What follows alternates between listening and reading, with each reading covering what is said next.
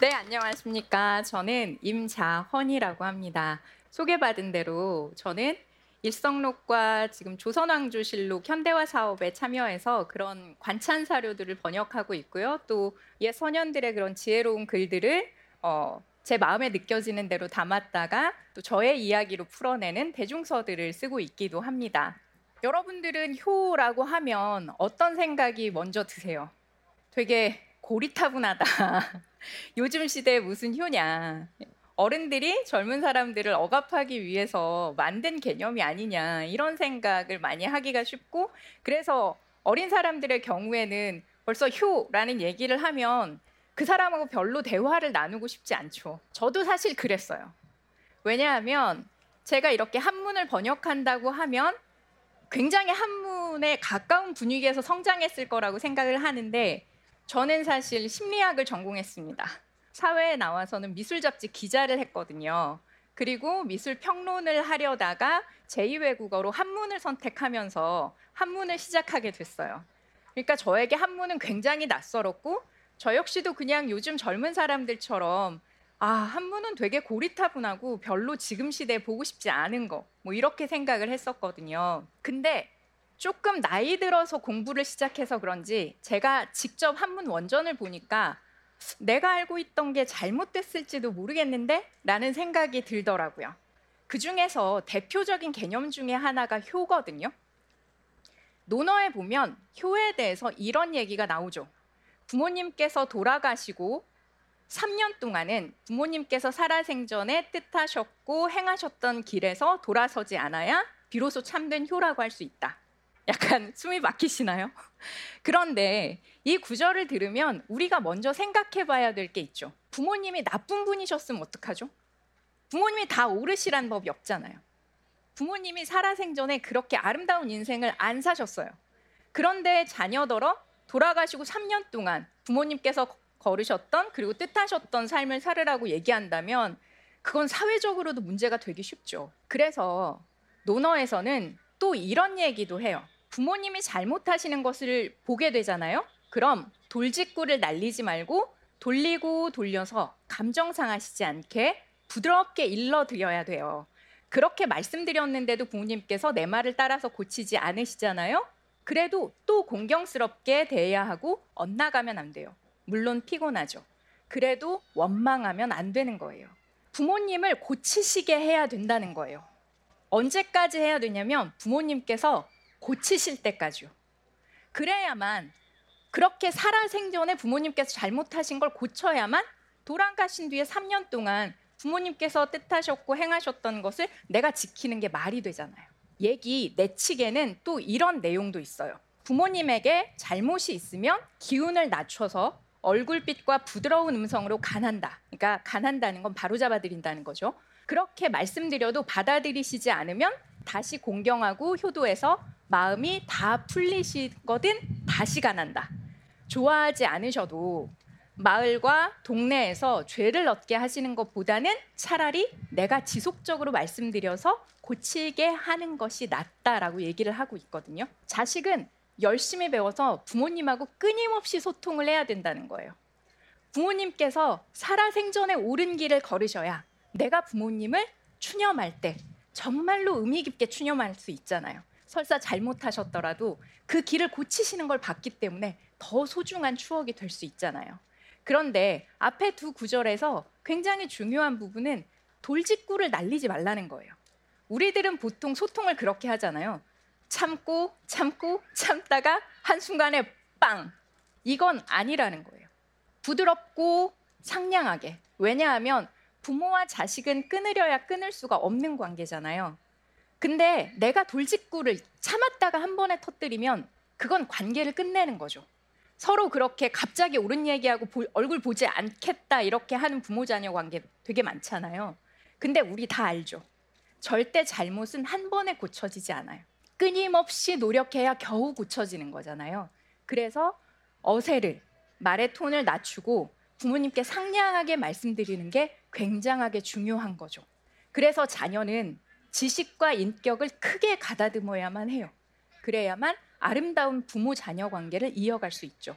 부모라는 과거를 자녀라는 현재가 반드시 바로잡아서 지금 현재 제대로 세운 유업을 내일로, 미래로 옮겨주는 게 효잖아요. 그래서 그런 역사적인 흐름 속에서 효를 이해해 볼 수 있거든요. 그렇다면 여기서 조선이라는 나라는 이런 유학의 개념을 가지고 나라를 건국했죠. 그 이념을 현실에 실현시키는 존재가, 그 책임을 가장 크게 지고 있는 존재가 왕이겠죠. 그래서 왕들은 이 개념을, 효라는 개념을 반드시 국정 운영에 반영해서 나라를 건강하게 유지를 시켜야만 해요. 오늘은 이제 정조 효 축제에 왔으니까 정조가 그렇다면 이런 효의 개념을 어떻게 역사 속에서 실현시켰는지를 잠깐 생각을 해보려고 해요. 여러분들 윤건릉에 대해서는 여기 오셨으니까 잘 알겠죠. 윤릉은 사도세자와 그 안에 해경궁 홍씨의 능이고, 건릉은 정조와 효의왕후 김씨의 능인 거죠. 각별한 부자관계, 그 다음에 특별한 할아버지와 손자관계. 할아버지가 정조를 매우 사랑했지만 사도세자하고 등이 졌기 때문에 뒤주라는 어떤 굉장히 난해한 물건 속에 들어가서 죽게 했죠. 그런데 정조의 입장에서는 할아버지를 미워할 수 없고 아버지도 미워할 수 없는 굉장히 애매한 그런 관계. 그래서 이게 드라마나 영화의 그 어떤 소재보다도 극적이잖아요. 그래서 실제로 영화나 드라마로 굉장히 많이 극화됐죠. 최근에도 되게 인기 끌었던 드라마가 있는 거고요. 근데 이 얘기들을 보면 대체로 사적인 복수나 아니면 사적인 효의 관점에서 이야기를 풀어갈 때가 되게 많은 것 같아요. 하지만 기억해야 되는 건 왕은 공적인 존재거든요. 왕에게는 사가 없어요. 사생활이나 사적인 관계나 사적인 생각이나 이런 게 있을 수 없겠죠. 왕이 사적인 걸로 무언가를 처리한다고 생각을 해보세요. 나라가 어떻게 되겠습니까? 그래서 왕은 그 모든 걸 공적으로 승화시켜야 되는 거거든요. 제가 처음에 고전번역원의 번역위원이 되어서 번역을 할 때 일성록이라는 걸 맡았거든요. 이게 정조가 세손 시절에서부터 존현각 일기라는 거를 써서 그거를 체제를 잡아서 본격적인 국정 기록물로 만든 게 일성록이에요. 일성록이 정조의 굉장히 개인적인 어떤 기록일 줄 아는데 그렇지 않고요. 국정 일기예요. 근데 이 일성록을 번역하면서 정조를 만나게 됐는데 정조를 이렇게 직접 사료로 만나기 전에는 그냥 조선 후기에 르네상스를 이룬 군주? 그 정도로 생각을 했었죠. 하지만 제가 일성록에서 만난 정조는 진짜 집요해요. 그리고 굉장히 철저하고요.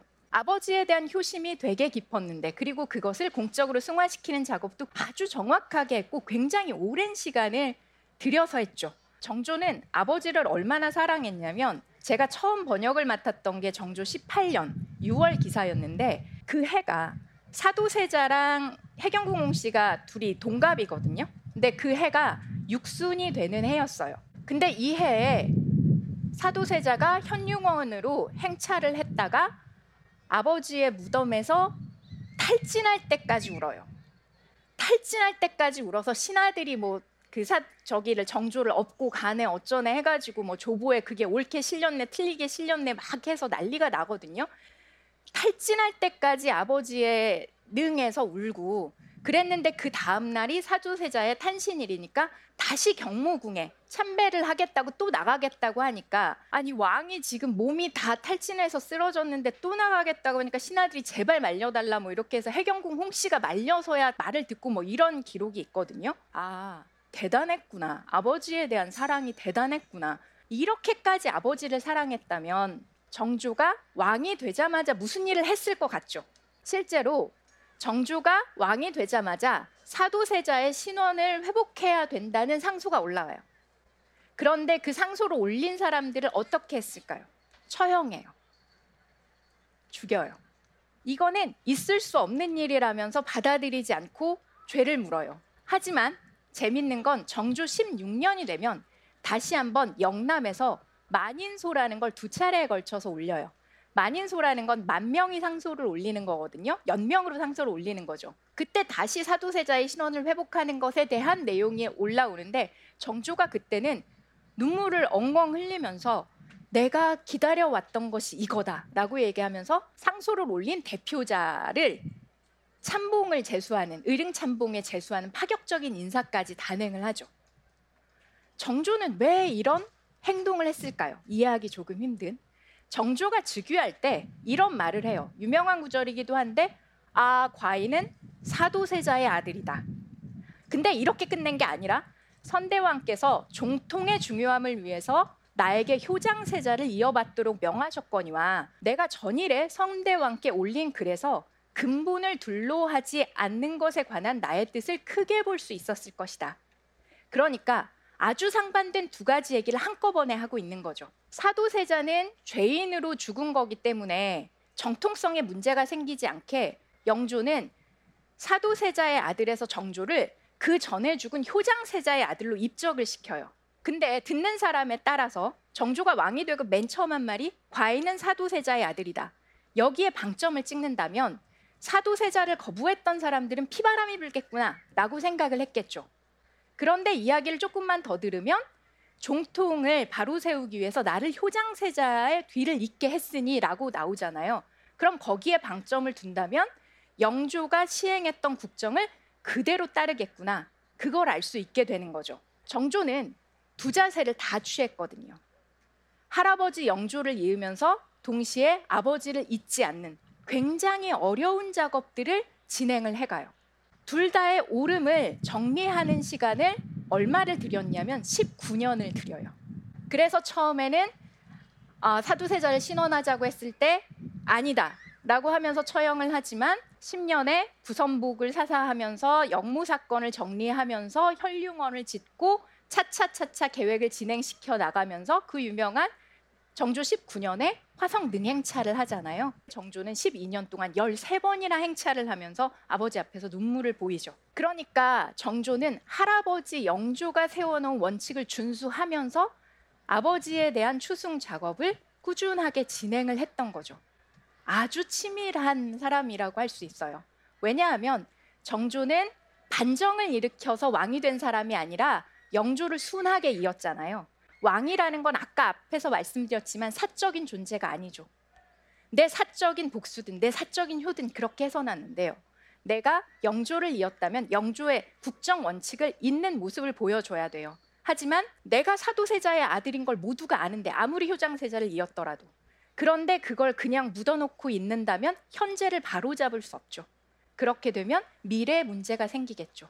정조는 그래서 19년 동안 할아버지도 오르면서 사도세자도 오른 그 두 가지 오름을 천천히 반작용이 없도록 최대한 노력하면서 준비해 갔던 거죠. 사도세자 개인이 남긴 글이 개인적으로 없는 점이 저는 좀 안타까워요. 그래서 사도세자의 생각이 정확히 어땠는지 저는 알 수 없거든요. 저는 정조를 믿으니까 정조가 사적인 존재로 움직이지 않았던 정말 냉철한 조선의 부흥을 꿈꾸었던 군주라는 점을 생각해 본다면 사도세자를 추승하기에 적합했다고 정조는 판단하고 있었던 것 같아요. 그런 작업을 이성적으로 해냈던 게 정조의 치세라고 볼 수 있어요.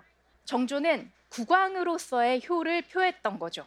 맨 앞에서도 말씀드렸지만 효라는 건 이전 세대의 잘못을 지금에 바로잡아서 내일의 혼란이 없이 물려주는 거죠.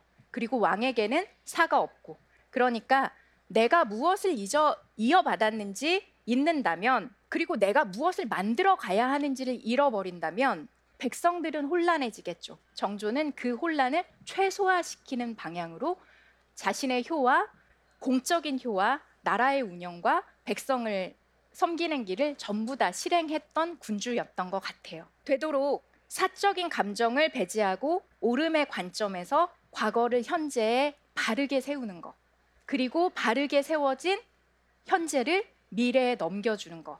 여러분의 효는 어떠십니까? 윗사람을 섬기는 것으로만 효를 생각한다면 효를 내일에 물려줘야 될 이유가 없겠죠. 하지만 효가 지금을 바로 세우는 작업이라고 생각한다면 우리는 개인의 역사도 바로 세울 수 있고, 바로 세워진 개인을 통해서 공동체의 미래도 바로 세울 수가 있겠죠.